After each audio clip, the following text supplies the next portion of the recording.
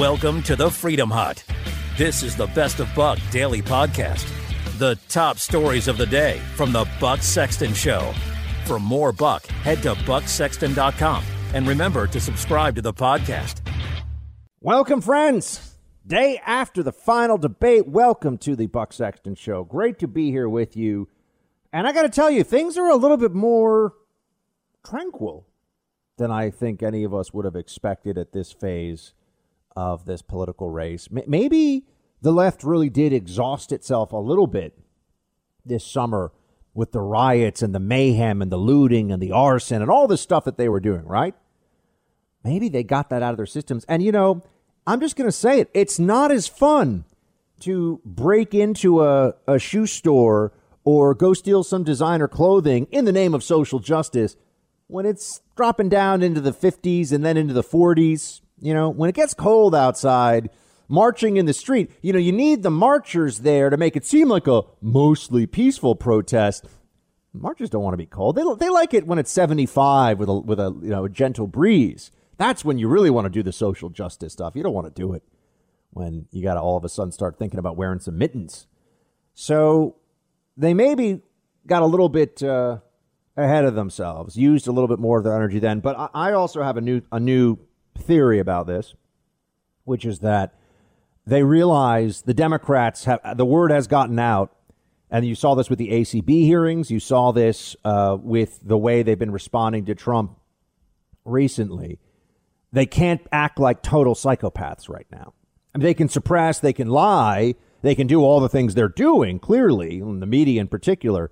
But the visceral, obvious, viral video Biden supporters acting like barbarians, that stuff is not a good look in a general election. One thing to get the base all fired up in the election year, but it's not a good look for people who actually want to win those independent voters and that small slice of the pie that's going to determine who's the president for the next 4 years. So my theory is this. They're lying in wait right now a little bit. They're being a little bit more coy than perhaps we had anticipated.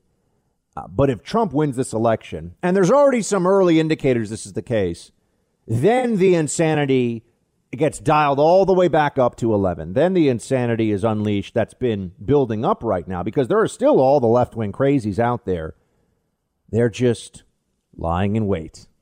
They've been told by the people who write the paychecks for the placards and the U-Hauls that deliver the social justice materials and anti-cop weaponry that shows up at these protests. They've been told, hey, guys, we got to fool enough well-intentioned people in a handful of battleground states so that we can be in power, and then you can run wild and no one's going to stop you. But for right now, cool it. Calm down. I think that's what we're seeing, because ACB hearings, pretty quiet. What we've seen in response to Trump lately, on the streets at least. I'm talking about the activism. I'm talking about the really extreme actions that the left was taking all summer. I mean, from May, June, July, August, this country was in the grip of a left-wing terror. And then suddenly in September, it started to fade out. And then we get into October, and all of a sudden, like I said, it's colder. But they've realized they're not helping their buddy Joe Biden. There's only so much he can do to hide the actions of his base if they're going wild right before people are casting. And as we know, tens of millions have already voted. So that brings me then to the actual debate last night. And I want to focus on the parts of it that I think are the most important for all of us between now and the actual election. Yes, Trump won. And I appreciated that when I said Trump won on Twitter, the president retweeted it. So then, of course, my timeline on Twitter was full of all kinds of madness. But the president agrees with me that I agree with others that he did win that debate. And this was more of the Trump that I had expected to show up at the first time around. He was completely calm, cool, and collected. He was in control of the facts. He was in his way, in a Trumpian way, very presidential. He was a guy that you feel like in the boardroom, if you had a dozen people gathered together in some fancy corporate office having a big meeting, he's the guy that everybody's going to be looking to and listening to. That's his demeanor. That's his, and that's who he is. Biden was just kind of a feeble mess. I don't know what else to say. Yeah, he was reasonably coherent with the usual talking points. There was nothing particularly compelling about any of the stuff that he said. We had really heard it all before. But seeing these two candidates on stage, Trump just has much greater magnetism, charisma, vitality. It's just not comparable. And if we weren't having this election, and this was what really just ran through my mind last night as I was watching it live, if we weren't having this election in a bizarre year of COVID, Trump would win every state he won in 2016, plus 3 or 4 additional states. Definitely would pick up New Hampshire. Trump would win. I think he'd have a shot at Minnesota. He would win states that he didn't win the last time. But because of COVID and what the country's going through, I've been correct. I think we'll see. But my assessment all along is this is going to be a very tight race. And yes, the Electoral College, no one can really guess exactly how that's going to shake out. But we know that it's going to be a small number of votes in a small number of states that determine this thing. All the polls, all the numbers show us that. So this is going to be a fight to the finish. Was what Trump did last night on stage enough to move the needle? The truth is, no one will really ever know. He did not get a knockout blow against Biden. There was no moment you watched that and you said, oh, Biden's finished. And given what's happened with the Hunter Biden revelations this week, I do think there was that possibility. I think that there was a realistic chance that Biden was going to get so tripped up and it was going to be such a mess up there that it would have cost him in the general in a way that we could trace. We could go from point A to point B. Didn't happen. In fact, one of the biggest surprises last night was that there was not a single moment of real challenge to Biden on the Hunter Biden stuff, to Joe Biden on the Hunter Biden stuff. He managed to skate past it. Now, I don't want to spend much time talking about the moderator. If you read my Twitter timeline, you'll see how I feel. I thought she was fine. She was fine for 15 minutes. And then for the next 15 minutes, it started to get a little bit, wait, why are you only interrupting Trump? And she really did only interrupt Trump. I think there were 2 or 3 interruptions of Biden answers the whole night. And then she asked some questions that I found really distasteful and biased, like, I forget what exactly the verbiage was, but, hey, Trump, you're a racist, right? So why are you a racist or why are you not one?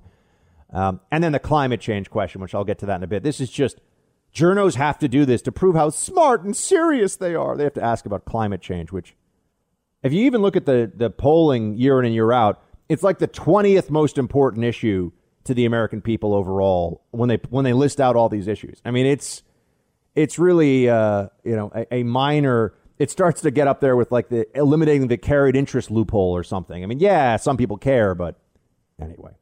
So there was no knockout blow against Biden. There was one moment where I think he created a real vulnerability for himself, and that has to do with oil, and we'll get to that. But I saw last night as an opportunity for people to get one more glimpse of really what we already know about these two guys, who they are. Donald Trump is not a politician. Sometimes he can be a little bit unpredictable, to put it mildly. And he has his own way of doing things. But the guy is a fierce fighter. He's got a tremendous amount of leadership quality and a tremendous amount of magnetism, personal charisma. And he's done a good job for 4 years. They can say that he's been awful on COVID all they want, but those are just talking points. He's done a good job.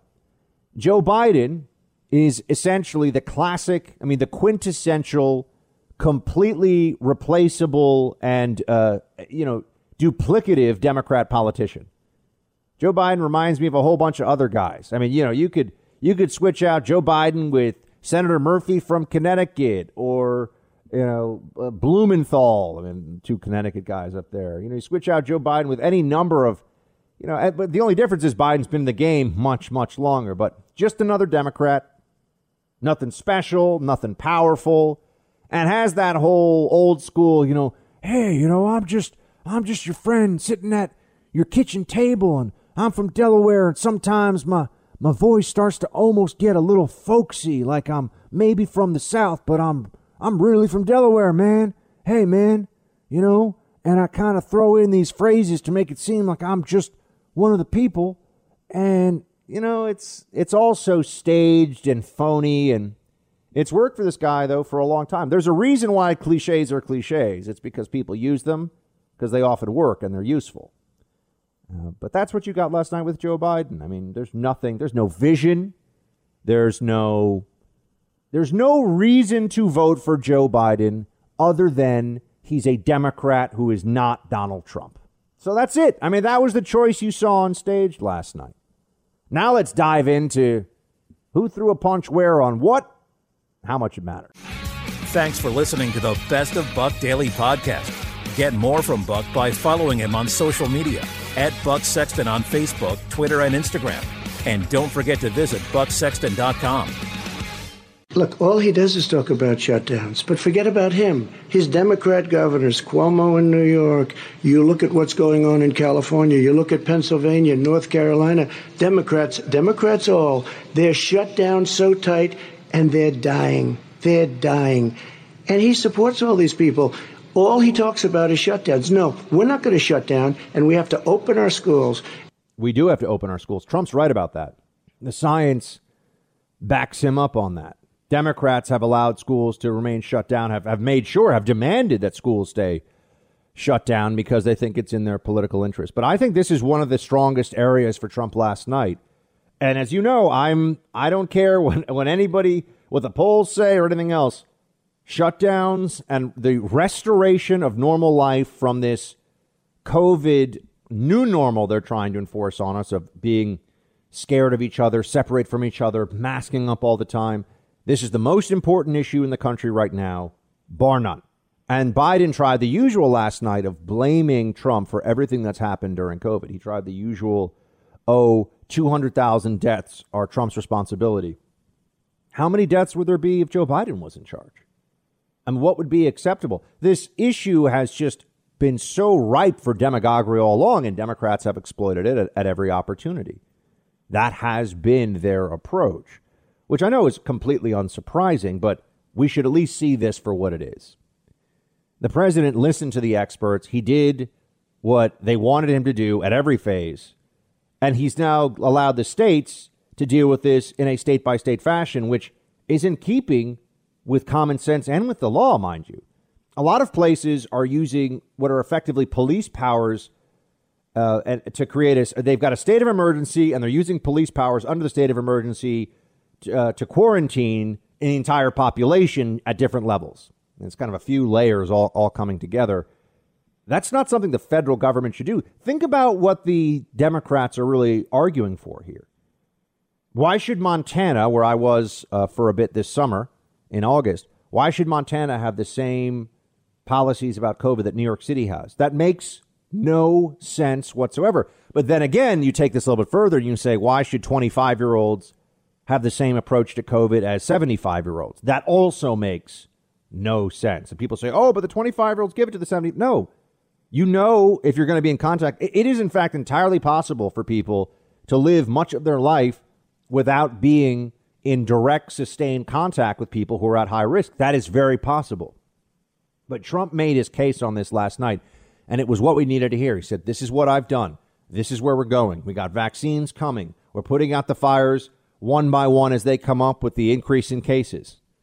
Now, I'm going to continue to make this argument, but, New York has still very low cases. And the only thing that makes sense to me, and it doesn't mean we're not going to have any more cases. Of course, we have cases day in and day out, but we're not going to see a huge spike because it burned through the city so quickly and so viciously that there's a lot of built up immunity, and that the most susceptible people to COVID, many of them, a large number of them already got it, and many of them tragically already died from it. So I don't think it's going to happen. And we're going to test this out. They're going to say it's because of masking. We masked during the shutdown in March and April, and the virus was still ripping through the city, ripping through the tri-state area here. So we'll test that out. I'll return to that. What does he say? I mean, he keeps talking about how Trump is somehow responsible for the virus and for the shutdowns, and Biden saying he's going to make things better, but he's going to make things better by shutting us down. So it doesn't make any sense. There's an incoherence to the Democrat position on all of this. And really all they have to say is mask, mask, mask. And I remember when just a few months ago, all they had to say was testing, testing, testing. Remember that with Nancy Pelosi? Testing. You got to test and trace. And a lot of us said, well, hold on. When a virus has gotten to this level of spread already in society, you're not going to be able to trace it at all. And when you're testing a lot, you're just going to end up finding a lot of low-level, unimportant cases because you're not just testing people to go to the hospital now. You're going to test all over the place. Somebody has a sniffle. Oh, I got to go to the corner and get a COVID test. Remember when testing was supposed to be the thing that saved us from this? Now we test all the time. Now it's masks. It was washing hands in the beginning. You remember that? There was a time, I have not forgotten, when the exhortations for the public to wash their hands were the single loudest thing that was being said by Fauci and the gang in the early days. They believe that was really how we were getting it. It wasn't even airborne or aerosolized the way that we've now come to believe it is. Biden wants you masking up all the time. Play 12. 220,000 Americans dead. You hear nothing else I say tonight. Hear this. Anyone who's responsible for not taking control, in fact, not saying I take no responsibility initially. Anyone who's responsible for that many deaths should not remain as president of the United States of America. We're in a situation where there are 1,000 deaths a day now, 1,000 deaths a day. And there are over 70,000 new cases per day. Compared to what's going on in Europe, as the New England Medical Journal said, they're starting from a very low rate. We're starting from a very high rate. The expectation is we'll have another 200,000 Americans dead between now and the end of the year. If we just wore these masks, the president's own advisors have told him, we could save 100,000 lives. And we're in a circumstance where the president thus far and still has no plan, no comprehensive plan. What I would do is make sure we have everyone encouraged to wear a mask all the time. That's their plan. Yell at everybody to wear masks. Mask shaming. They think that will stop this. This is delusional. The data does not support this. Even if masking works at some level, and I'm sure it does help at some level for sure. I mean, I believe that it does. But to stop this? No. I mean, who knows? 10%, 20% reduction in cases over a period of time. But it's not even clear that reduction protects those, that those people don't get infected just outside the time frame you're looking at for the study. You're essentially delaying the spread of a virus that is spreading all throughout the population. But mask up all the time. That's the Biden plan. You're in the Freedom Hut. This is the Best of Buck Daily Podcast. The top stories of the day from the Buck Sexton Show. Healthcare is the area where Democrats think they have the biggest advantage over Republicans. In fact, I've spoken to Democrats, including people who are campaign consultants and other folks I know from inside the swampy beltway in D.C., and they will tell you that it was largely healthcare, they believe, and public perception about healthcare that led them to a pretty substantial victory in the midterm elections for the House. That was the favorite issue for those consultants to get Democrats elected. And part of the issue that we have to keep dealing with here is that Democrats have two things going for them: fear and short-term versus long-term when it comes to healthcare. Fear, of course, that everyone is going to be thrown out, everyone's going to get pre-existing conditions and that they won't have coverage if they don't have Obamacare. The world's falling apart. This is all nonsense. Does anyone really feel like the country's markedly different since the passage of Obamacare when it comes to health care? You got more people on Medicaid, a lot more, millions more. Okay, fine. That's a welfare program. And you have an individual market with a lot of high deductible, pretty small network, crappy healthcare plans. And that's it. And an individual mandate that's supposed to financially buttress this whole thing, but that's now been taken away by the Trump administration. No, I understand this is not, we'll talk about the Borat movie and Giuliani and stuff later to get a little more spice into the show. Because I know this can feel a little bit like schoolroom stuff, but this matters. Matters to you, matters to me. I mean, producer Mark and I are about to be choosing our healthcare plans here coming up. I'm sure other people are in that, what do they call it when you're you're choosing the healthcare, the period? Open enrollment. Thank you. Open enrollment. We're going to open enrollment. And you look at these plans, and somehow it feels like every year, plan gets more expensive, healthcare options get worse. And I don't mean that for any particular company. I just mean every year, those are the mandates that you see with Obamacare. Those are the mandates you see from the government, right? It's somehow healthcare keeps getting more expensive, and your access to healthcare is in many ways getting worse. Why is that going on? Well, it's because when Joe Biden talks about the market, he doesn't really understand what a real market is.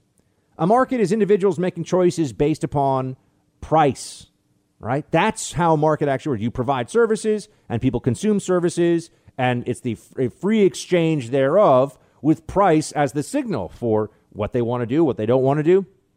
We like to try to pretend that there should be no price in any of this, that you just get whatever you get. But that fails. And when I say we, I mean the Democrats and the people that are pushing this. That fails to take into account that it is, in fact, the case that health care is a limited good. Now, that doesn't mean we can't provide some form of health care from everyone. We obviously have emergency rooms where you must treat people no matter what. But not everybody's going to get to see the most reputable heart surgeon in the world. There's just not enough. Not everyone's going to get to see the top LASIK eye surgery doctor or whatever. Just not going to happen, right? There are market forces at work in this. And what the government keeps doing is saying, let's just subsidize things more. Let's make more decisions for people and then subsidize it more with taxpayer dollars. That's not a market. That's the government. That's central planning. This is the central failure of socialism at work. So that's what they are doing. And when they talk about setting up a public option, that will essentially turn into Medicaid on steroids, right? Why isn't Medicaid sufficient right now? Why isn't everyone saying, well, you have to only make a certain income to qualify for Medicaid, but the people on Medicaid generally don't have very good health outcomes. Why is that? Well, because for the program to even be a little bit solvent, and it's the main drag on state budgets in places like New York and New Jersey and Illinois, Medicaid, public sector pensions, that's why people's property taxes keep going up. Those are the drags on state budgets. Medicaid, I think in the case of New York, is by far the biggest one.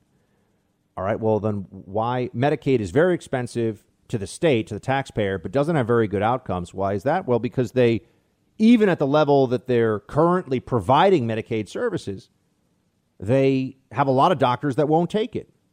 And in fact, Medicare doesn't even. I know people love Medicare who have it, and it's a very popular program, but it's because what it effectively does is it's a intergenerational subsidy where the future generations have to pay a tab currently being run up by people getting Medicare.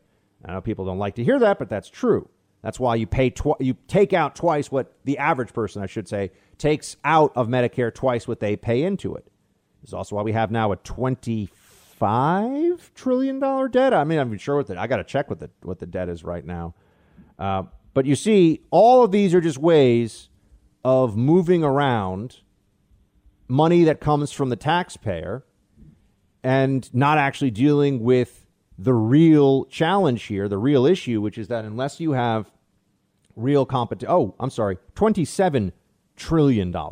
That's right. We've got the $3 trillion extra this year. It has to be factored into the spending. $82,000 per U.S. citizen right now. $217,000 per taxpayer. That's where we are.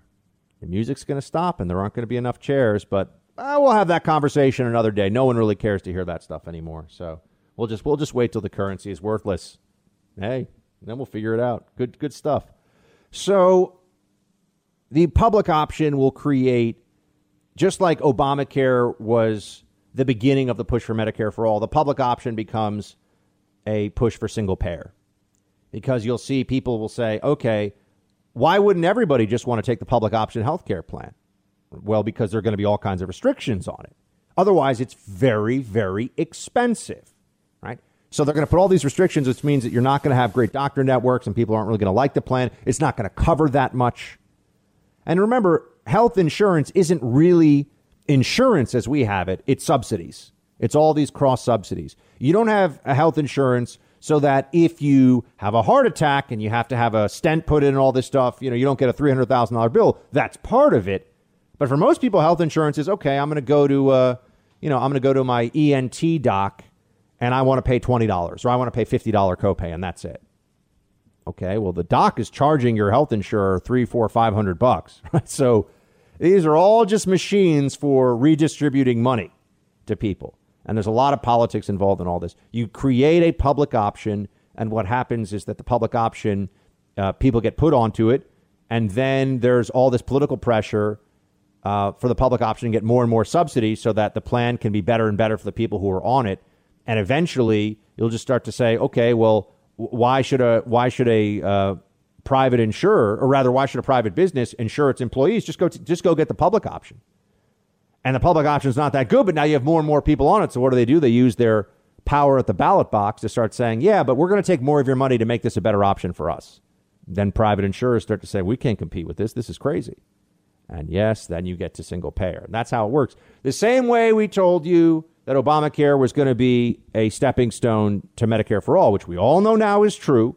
Oh, and that they were planning all along on giving Obamacare to illegal aliens. Remember on the debate stage during the Democrat primary? All those hands went up. Turned out we were right about that. I'm telling you right now, a public option. It is feasible to work at a public option where this wouldn't be the case. But why would Democrats want to do that? Because that would require telling people who have the public option, sorry, this is the best you can get, right? And this is the best you're going to get. This is the best we can do while being fiscally responsible. Democrats aren't going to say that. They're going to say, oh, you're right. We got to cover everything. We got to cover your yoga lessons, too. So let's just jack up property taxes on people. That's the way it's going to work, folks. Then there's immigration. And this was interesting as well, because it showed, one, that Joe Biden continues to repeat the original lies around the asylum at the border issue. Now, I went to the border multiple times, as you know, if you've been listening to me for a while, to spend time doing ride-alongs with Border Patrol, meeting with CBP, talking to people at the top level. We've had ICE and CBP and DHS chiefs on this show many times. It's a really important issue, and it's one that I find critical to the future of the country. And I just also think it's intellectually and politically fascinating. And here's the short version, in case you've forgotten. The asylum waves that were hitting the country about 2 years, a little over 2 years ago now, that was largely based on a loophole that had to do with people claiming that they were fleeing violence when really they were just fleeing a country with a crappy economy where they didn't want to still be. And they realized that if they came with a child, then they would go into a different part of the system and would immediately be released in the United States. And what people like me were saying at the time was they're not going to show up for their hearings. And this became the big debate. And all the libs, disingenuously, I think, many of them kind of knew, they were, laughing behind closed doors. They're saying this, oh, no, they'll all show up for their hearings. Why? Why show up for a hearing when then you're running the risk of being denied asylum when you've already been released into the United States? And you're a very low, especially if you're a mother with a child, you're a very low deportation priority. So you're good. So it was just an open door for people to come into the country. And that's why you had, as I remember, Border Patrol told me, a 34-year-old pretending that he was 17, because it also was a different program for minors. So there were all these scams, and the cartels were making hundreds of millions of dollars helping people with these scams. And they were doing this through individuals referred to as coyotes, who are the human traffickers in this whole process. And the different plazas, which is what the cartels call the areas along the southern border where they control, and they break them up, and it's their turf, right? They make the money for people that come to the border there. And the cartels would use these coyotes. A lot of money going through people's hands. It was fascinating last night to see just how many dumbass blue checks think that coyote is a disparaging term for immigrants who are coming to the border. And these are people, what's the guy who went to, I think he's a Harvard student now, David Hogg, the guy who became the anti-gun activist, but he was 17, so you couldn't criticize him. And he would go around calling people blood-soaked terrorists, but if you said anything, then they need a boycott, you're attacking children. Notice how the libs love to do this? They did this with Greta Thunberg. Yeah, let's have a very odd 16-year-old lecturing us. Now she's 18, so game on, right? We can fight, we can argue. She's an adult, right? Are those the rules or no? Can you criticize people when they're 18? They have to be 21? I just want to know. They want people to be able to vote. Libs want people to be able to vote at 16, but I guess you can't criticize their politics until they're 18, 24, 28. I don't know. You can be on your parents' insurance until you're 26 with Obamacare, right? So maybe that's the new rule. I'm not sure. Of course, the rule changes depending on what Democrats need in the moment.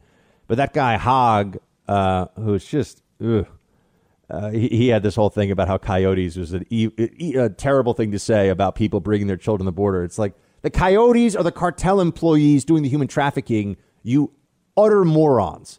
Blue checks all over the internet last night. Coyote, oh my gosh. Coyote is like a racially disparaging term to no. This is the term everybody uses for human traffickers, which is a criminal act.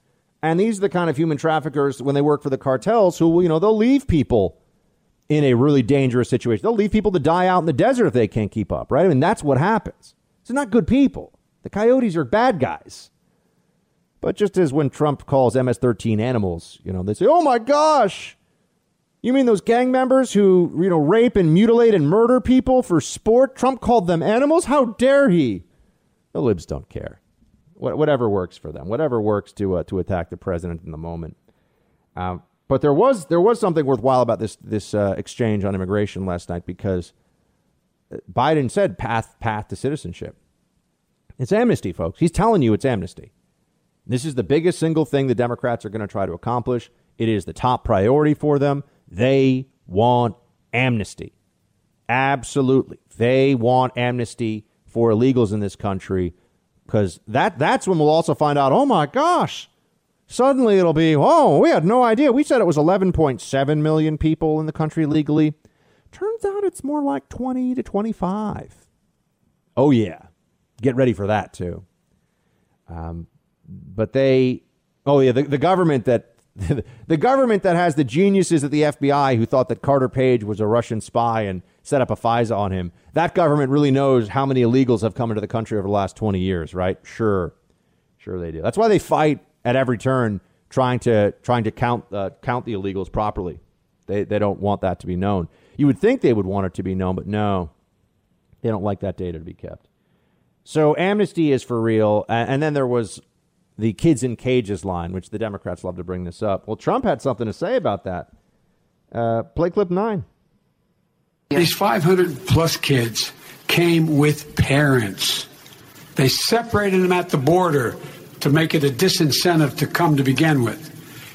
Real tough. We're really strong. And guess what? They cannot, it's not coyotes didn't bring them over. Their parents were with them. They got separated from their parents. And it makes us a laughing stock and violates every notion of who we are as a nation.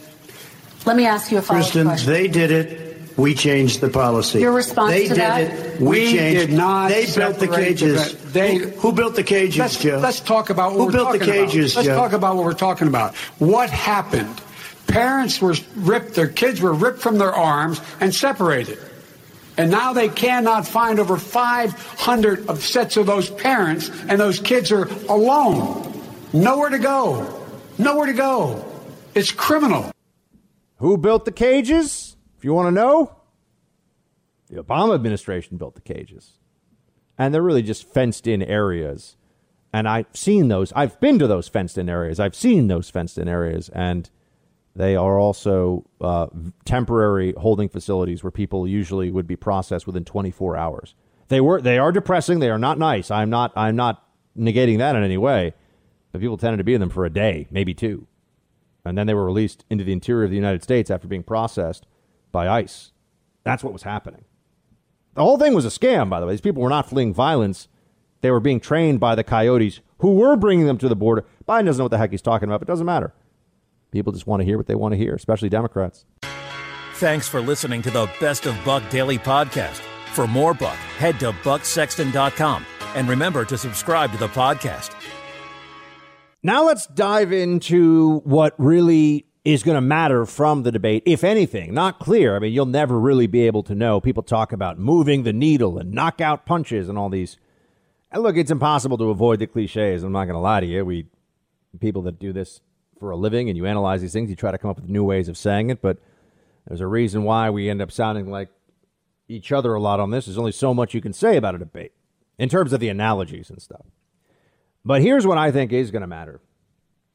Pennsylvania is a state where fossil fuels, oil, fracking matters a lot. It's still a part of the industry there. And Pennsylvania is a critical state for whichever candidate's going to end up being president of the United States.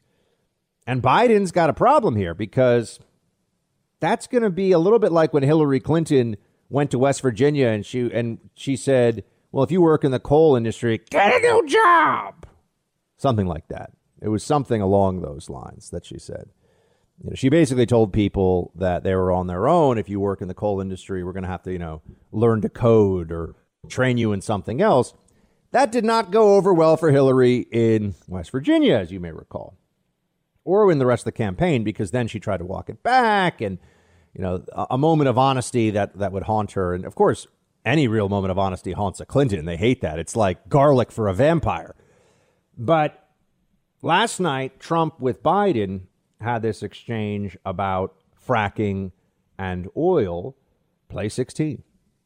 And what about fracking? All right, let me allow Vice President Biden to respond. I never said I oppose fracking. You said it on tape. I did. Show the tape. Put it on your website. I'll put it on. Put it on the website. Okay. Ask and ye shall receive, Joe Biden.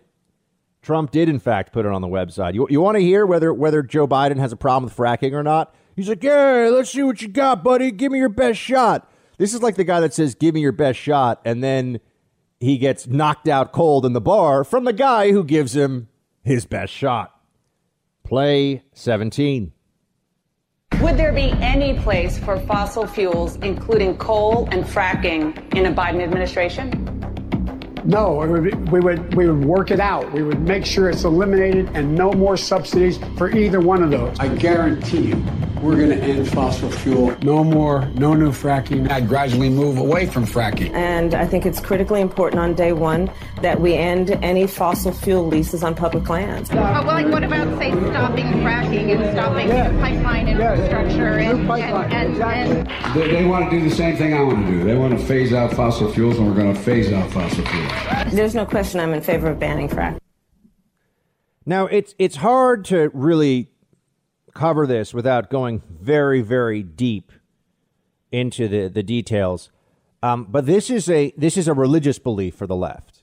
I mean, not just the climate change issue, which we'll get to, but specifically fracking. I mean, they really think that fracking is evil. And in reality, fracking is the reason that the United States, in many ways, has been in such a place of unparalleled energy and economic dominance for the last 10 or 15 years. It was hugely helpful to us after the financial downturn. And the technology has been around since the 1940s, right? You inject liquid, 99% water and sand, a tiny amount of lubricant chemicals into shale formations, right? That creates small fractures, which allows the extraction of oil or natural gas from the sites where the oil derrick and well had been removed. But there's been an expanded utilization of this. You get more than 90%. Okay, listen to me on this one. 90% of American oil and gas wells currently in use are hydraulically fractured. And America is now a global energy superpower because of it. Now, this is so noteworthy in many ways because it reminds me of the discussion we're having now about experts and science. Remember all the talk about peak oil? We used to be told that we were going to reach peak oil, right around now, actually. I mean, we were worried about peak oil stretching back for decades. And geopolitical strategists became obsessed with this in America. And we, in fact, even made national security decisions based upon our access to oil because we were so worried we were going to run out. But that meant that we cared too much about Middle Eastern dictatorships and the whole Mideast region. Why did we find ourselves there? Because of the energy. Because of what it did to the global energy markets. What was Iran's big trump card, pardon the phrase, so to speak, when we started to have more and more problems with, well, we've had problems with them since 1979, but when things started to ratchet up in recent years, it was always they could shut down the Straits of Hormuz. Shut down the global energy market. 25% of oil goes through the Straits of Hormuz, so that was going to be a big problem. Oil was over $100 a barrel, my friends, in 2011. Go back 10 years. This technology has been incredible, but people absolutely love, on the left, they love to treat it like it's some kind of a monster, and Biden can't get away with it. Biden can't bring himself to say, you know what, this whole anti-oil thing that we've got is lunacy. The cheap price of energy and the fracking that allows that to be the case, and the domestic supply that we now have, results in cheaper, better, faster, everything in the economy around you. The room you are in is better climate controlled. The food that you are eating is more efficiently grown and brought to you and stored. All of this because of fossil fuels. This obsession with solar and windmills is lunacy. But the Democrat Party is absolutely devoted to it, and they just don't care. In fact, Joe Biden starts out now. This is the thing you have to say. Climate change is an existential threat. It is absolutely not an existential threat, and it's a silly, embarrassing thing to say. But that's now a thing that you must say to be a Democrat who's in good standing with his own side. You're not allowed to say anything else about it. In fact, they'll laugh at you. They'll think there's something wrong with you. And then that brings me to my problem with the question last night about, not just a question about it, that the climate change in these debates is always a segment unto itself. It's always a section. We're going to have a part of the debate on climate change. Why? Why? This is dumb. This is dumb. And I know people, oh my gosh, you're such a... Yeah? Who wants to place bets? That's, I think, the only way that we can start to really see people stop this nonsense, is if we created an exchange where you could place bets. The climate catastrophist can say what's going to happen. You know, so for example, the movie An Inconvenient Truth, you look at Florida underwater by the year 2030. All right, I'll put 10 grand right now on Florida's not going to be underwater in 10 years. Who wants to take that bet? Right. That would be the only way that you'd start to see people have to back off this nonsense, where they were demonstrably wrong and suffer for being wrong. Because what you have now is they're wrong every 10 years, but every 10 years they change the prediction for the next 10 years. And that's what we're supposed to focus on. Oh, we didn't get it right the last time, but we'll get it right this time. And this extends even to COVID and to the COVID lockdowns. You've got Trump pointing out that Fauci is a guy who we're supposed to listen to about everything. This guy's been wrong tons of times. This is from the debate last night, play 11. This week, you called Dr. Anthony Fauci, the nation's best-known infectious disease expert, quote, a disaster. You described him and other medical experts as, quote, idiots. If you're not listening to them, who are you listening to as you fight this? I'm listening to all of them, including Anthony. I get along very well with Anthony. But he did say, don't wear masks. He did say, as you know, this is not going to be a problem. I think he's a Democrat, but that's okay. He said, this is not going to be a problem. We are not going to have a problem at all. When Joe says that, I said, Anthony Fauci said, and others, and many others, and I'm not knocking him a lot. Nobody knew. Look, nobody knew what this thing was. Nobody knew where it was coming from, what it was. We've learned a lot. But Anthony said, don't wear masks. Now he wants to wear masks. Anthony also said, if you look back, exact words, here's his exact words. This is no problem. This is going to go away soon. So he's allowed to make mistakes. He happens to be a good person.